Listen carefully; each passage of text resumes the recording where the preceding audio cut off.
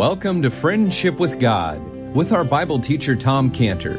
Today's message and previous messages can be listened to or downloaded for free at friendshipwithgod.org, friendshipwithgod.org. You can also obtain free resources from Tom Cantor and view our online bookstore at friendshipwithgod.org or call us at 800-247-3051, 800-247-3051. Tom Cantor also has a daily devotional verse that comes out each day by email and on Facebook. To receive this small daily devotional verse that Tom Cantor puts out, you can sign up at friendshipwithgod.org, friendshipwithgod.org, or find Tom Cantor on Facebook by searching for Tom Cantor and Friendship with God. Now here is our Bible teacher, Tom Cantor. Praise the Lord. Get ready to open the scriptures. And if you would turn to Genesis chapter 41, we're going to continue as we look at verse 25. But first, we're going to look to the Lord. Father, our eyes are upon you as we wait upon you to teach us now. In Jesus' name, amen. Okay, Genesis chapter 41, verse 25. And Joseph said unto Pharaoh, the dream of Pharaoh is one. God has showed Pharaoh what he's about to do. The 7 good kind are 7 years, and the 7 good years are 7 years. The dream is one. The 7 thin and ill-favored kind that came up after them are 7 years. And the 7 empty ears, blasted with the east wind, shall be 7 years of famine. This is the thing which I have spoken unto Pharaoh. What God is about to do, he showeth unto Pharaoh. Behold, there come 7 years of great plenty throughout all the land of Egypt, and there shall arise after them 7 years of famine, and all the plenty shall be forgotten in the land of Egypt, and the famine shall consume the land. And the plenty shall not be known in the land by reason of that famine following, for it shall be very grievous. For that the dream was doubled unto Pharaoh twice, it's because the thing is established by God, and God will shortly bring it to pass.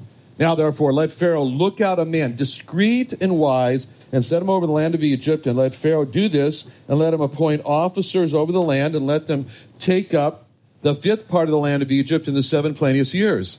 And let them gather all the food of those 7 good years that come, and lay up corn under the hand of Pharaoh, and let them keep food in the cities.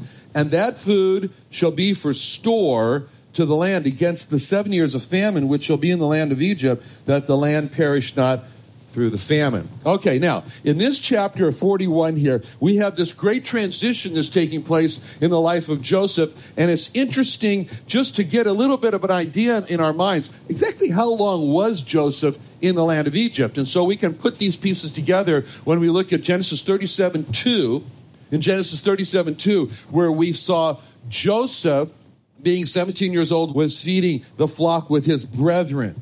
So now we've got 17 years, and we know that that was the time when they sold him into Egypt. And then in verse 46 of this chapter, dropping down, it says Joseph was 30 years old when he stood before Pharaoh, king of Egypt. Who's good with math? 13. Okay, 13. Oh, well, Scott was about almost, Scott, he's a math teacher. He was going to, anyway, 13 years. So now, we don't know exactly how long he was in Potiphar's house. Let's just give it 3 years. So this means that he was in prison for 10 years. It's a long time. How was he feeling during all these 13 years? I mean, the up, the downs, the ups, the downs, during these 13 years. How was he feeling there as a slave during that time? And how was he feeling, especially during those 10 years in prison? This is the amazing characteristic about all of Scripture, is that it just seems to give us so often so very little information about feelings. Scripture just gives facts. And so it's in the history of the Lord that we read, and the bare facts of the crucifixion, where you might say that was the pinnacle of feelings. But in Matthew 27:35, we just have 4 words to describe it. And they crucified him. That's it. No other details given about the feelings of the Lord during the most horrible death that's ever taken place of the crucifixion. And the same is true about Joseph here. We're studying the lives of Joseph. So few details are given about how he's feeling during this time when he's in Egypt. And it's just left for us to color in the details. And this is the wonderful part about the Scriptures. It relates stories to us in such a bland way that it's like an invitation for us to just enter into a wonderful meditation. Take the pen, the palette, and the brush, and fill in through a thoughtful consideration all the colors here of the feelings as led by the Spirit of God. Now, in verse 25, it's the first time that Joseph speaks to Pharaoh. And Pharaoh tells Joseph all about his troubling dreams. And then Joseph says to him in verse 25, Joseph said unto Pharaoh, the dream is one.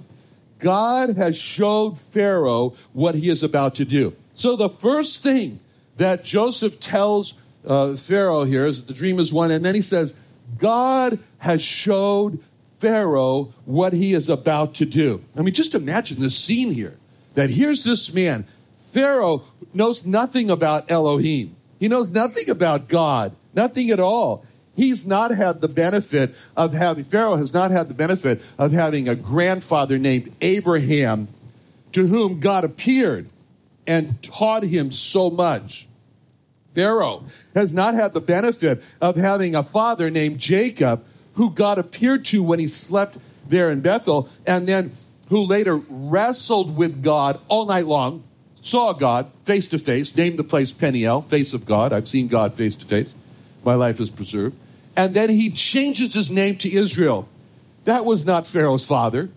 Pharaoh has not been raised in a home that honored God. Well, at least sometimes they honored God. Some people honored God. Anyway, with prayer and circumcision, separation from the world of idolatry. And now Joseph is going to speak to this person who, for all intents and purposes, is coming here and he's really an atheist. Okay, and if you were to say to Joseph, okay, now, Joseph, what are you going to say to him?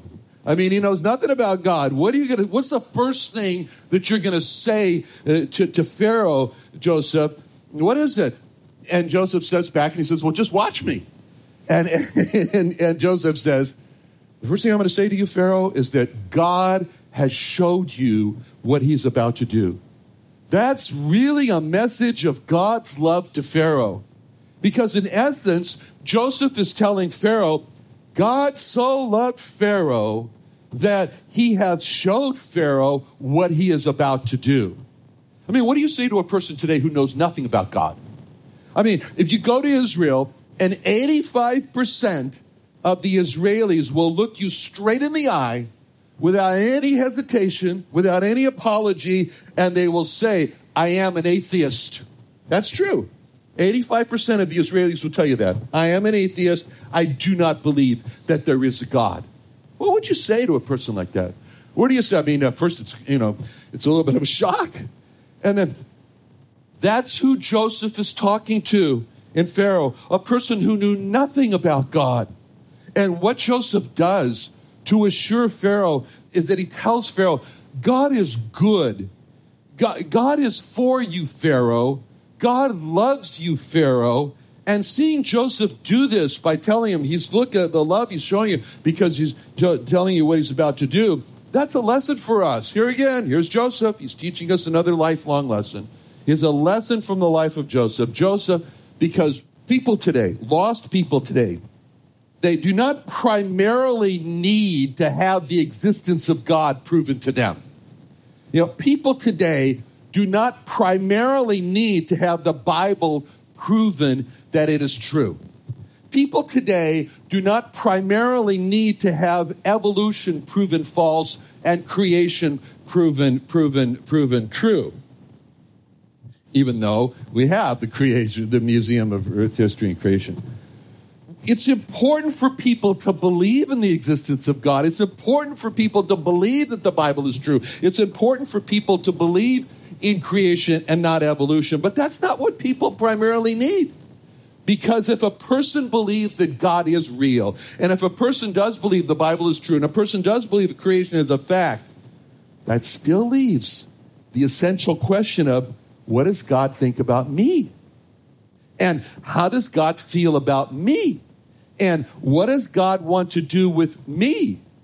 And today, people primarily need to know God loves them, and God cares for them, and God is for them, and God wants to help them. And that's the message that we need to primarily bring to people when we bring the gospel to them. You know, the message that all the lost need to believe, need to see primarily is John 3:16, for God so loved the world. And Luke 2:14, glory to God in the highest, and on earth peace, goodwill toward men. And Romans 5:8, but God commendeth his love toward us, in that while we were yet sinners, Christ died for us.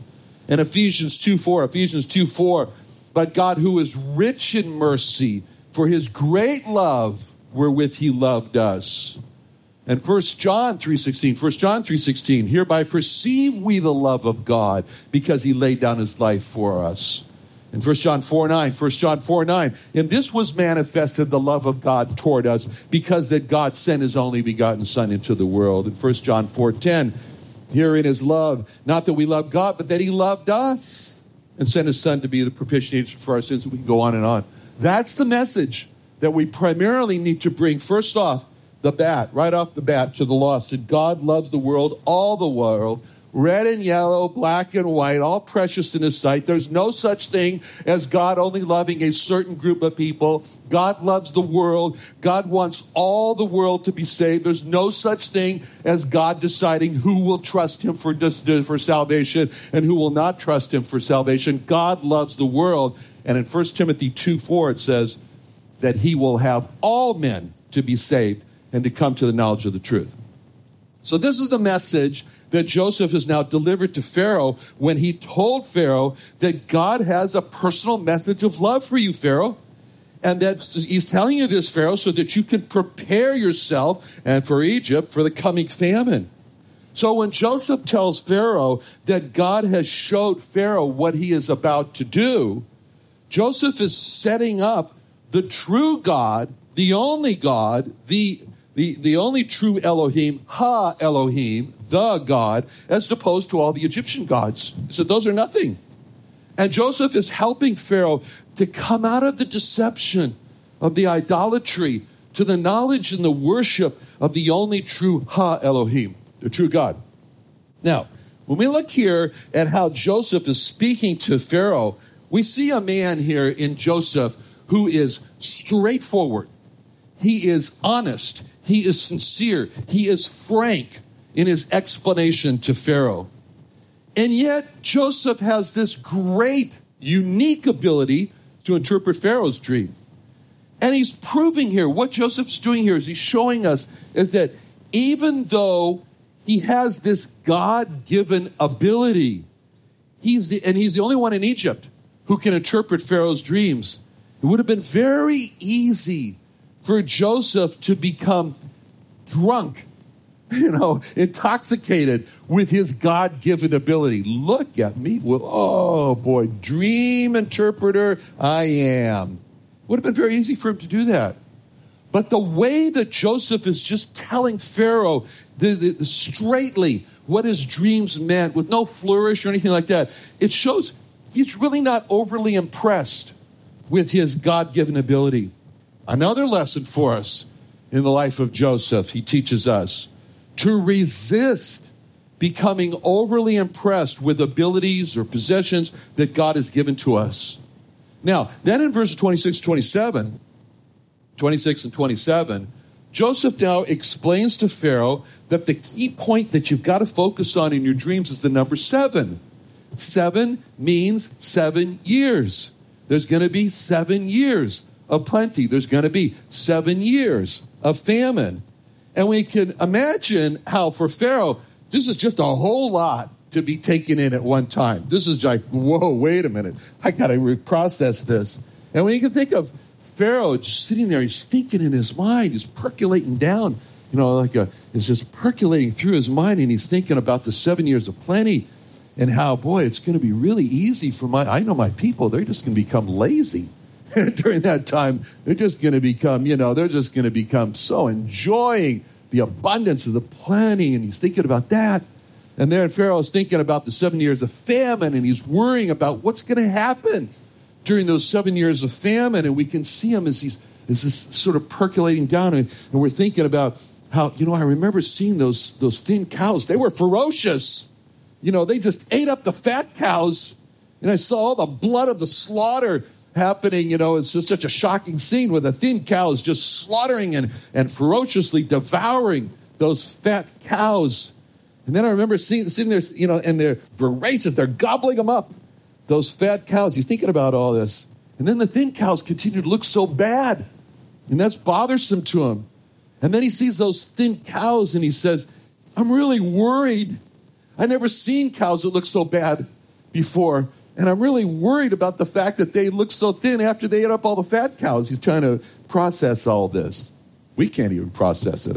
How could he? Anyway, and he's thinking about how those beautiful fat ears of corn were looking so good on the stalk there. And then there was those terrible, all shriveled up, thin corn ears that were just blasted with the east wind like they'd been through a blast furnace.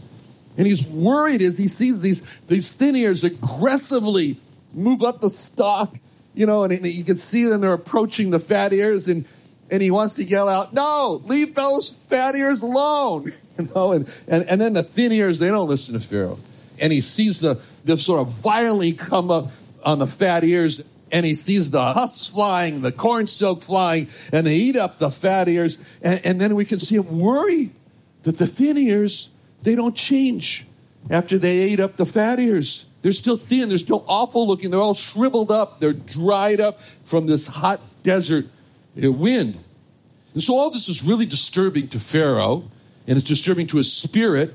And then the interpretation that Joseph gives to him is all the more disturbing, and it's causing him to worry because he's saying, because what Joseph is telling him is that it's kind of confirming his worst fears. This wasn't going to be just a little, I don't know what he could have thought. But anyway, this was a worldwide famine that's going to come. That's going to devour and destroy Egypt.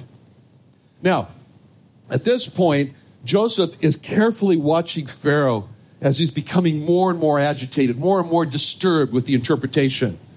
And then we see Joseph do something just wonderful. It's just like Joseph.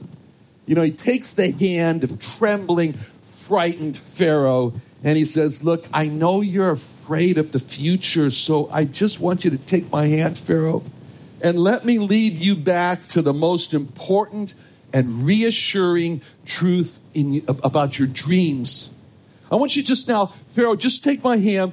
Don't worry about how all the people they're not going to do anything to prepare in those 7 years of plenty, and how it's all going to be wasted. Don't worry about that. Pharaoh, just take my hand right now. Don't worry about the famine in those last 7 years and how it's going to destroy all of Egypt. Don't worry about that, Pharaoh. Pharaoh, just take my hand right now and let me guide your troubled thoughts to a safe harbor. Let me take you to a place of shelter. Let me take you to a place of protection and in this time of great storm in your life. Come with me now, Pharaoh, and let me lead you from your worries to a place of great peace and assurance. And this is what he's doing in verse 28 when he says and repeats, as he emphasizes that he's repeating to him, this is the thing which I've spoken unto Pharaoh. What God is about to do, he showeth unto Pharaoh, in verse 28. So when Joseph says this to Pharaoh, Joseph is saying to Pharaoh, Pharaoh, this is the point I want you to stay your thoughts on. To let all your other fears, just don't think about that. Just think about this. Pharaoh, great peace will come to you if you don't think about the plenty and you don't think about the famine, but you just think about God's intention here. What's God's intention? Pharaoh, this is what I told you in the beginning in verse 25. Verse 25. God has showed Pharaoh what he is about to do. Now, Pharaoh, I'm bringing you back to this same point. It's like a pole that you can stay yourself on. That's why I'm saying to you now in verse 28, this is the thing which I have spoken unto Pharaoh, what God is about to do, he showeth unto Pharaoh. Pharaoh, just think of how much God loves you and how much God is for you to show you what he is about to do. Pharaoh, can you join me now in just thanking God for showing you what he's about to do? Pharaoh, can you join me in praising and worshiping God for showing you what he's about to do? So when Joseph says in verse 28, this is the thing which I have spoken unto you, what God is about to do, he showeth it to Pharaoh. It was like Pharaoh, with all this information, was like on a stagecoach, and the horses were running wild. You've all seen those movies, you know. And Pharaoh, he couldn't control his thoughts. You know, they're like the horses in the runaway stagecoach. And so when Joseph comes in verse 28, it's like Joseph just climbed up onto the driver's seat of Pharaoh's runaway stagecoach and grabbed the reins of all those horses that are the fears and the troubled thoughts, and he brings them under control. And he does it by causing Pharaoh to focus his thoughts on God alone and not on what was going to happen. So what Joseph is doing here with Pharaoh was spoken by Isaiah in Isaiah 26:3. Isaiah 26:3. Thou wilt keep him in perfect peace, whose mind is stayed on thee, because he trusteth in thee. He goes on to say, trust you in the Lord Jehovah. So Joseph is saying to Pharaoh, Pharaoh, stay your mind on God. On the love of God for showing you what he's about to do. Pharaoh, just meditate on the fact that God didn't have to show you what is going to happen. It could have caught you all by surprise. But he did show you so that you can be saved and your country can be saved from this coming famine. Pharaoh, as you stay your thoughts on the love of God for showing you what he's about to do, then now let your heart now trust in God. And then you're going to find the perfect peace that I say from Isaiah 26:3. Now, in verse 28, Joseph here again is a lesson for us, another lesson for us. When we're like Pharaoh and we're troubled with bad prospects for the future, like a 3-year-old kid that has leukemia, and that's the time for our thoughts to be on God and to trust in him and find that perfect peace. You know, last Thursday, we were driving through Los Angeles, and we were in Pasadena. And I passed a store, and I did a double take on the sign, you know. And the name of the store was, It's All About You. What's the name of the store? It's All About You. Now, I didn't want to go into that store. It's all about you. I want to go, and then I started like, where's the store? It's all about God. But the problem is that we so easily wander into the store, it's all about you, like Pharaoh did. And we need our heavenly Joseph, that's the Holy Spirit, to come into the store where we are, it's all about you, and take us by the hand and pull us out of that store and send us into the store, it's all about God. Because when we're in the store called It's All About You, then our heavenly Joseph says to us the words of verse 28. This is the thing which I have spoken unto you already. Again. And then we apologize and we leave the store. It's all about you. And then we go in the store. It's all about God. So in verse, you probably think I'm crazy, right? Doesn't matter. In verse 28, Joseph is called Pharaoh to see Romans 8:31. What shall we say then to these things? If God be for us, who can be against us? That's what he wants Pharaoh to see. Pharaoh, can't you see that God is for you because he's showing you what he's about to do? It's not going to catch you by surprise. So the lesson we learn from Joseph in verse 28 is to focus the lost, and sometimes ourselves, on the love of God as seen in the cross.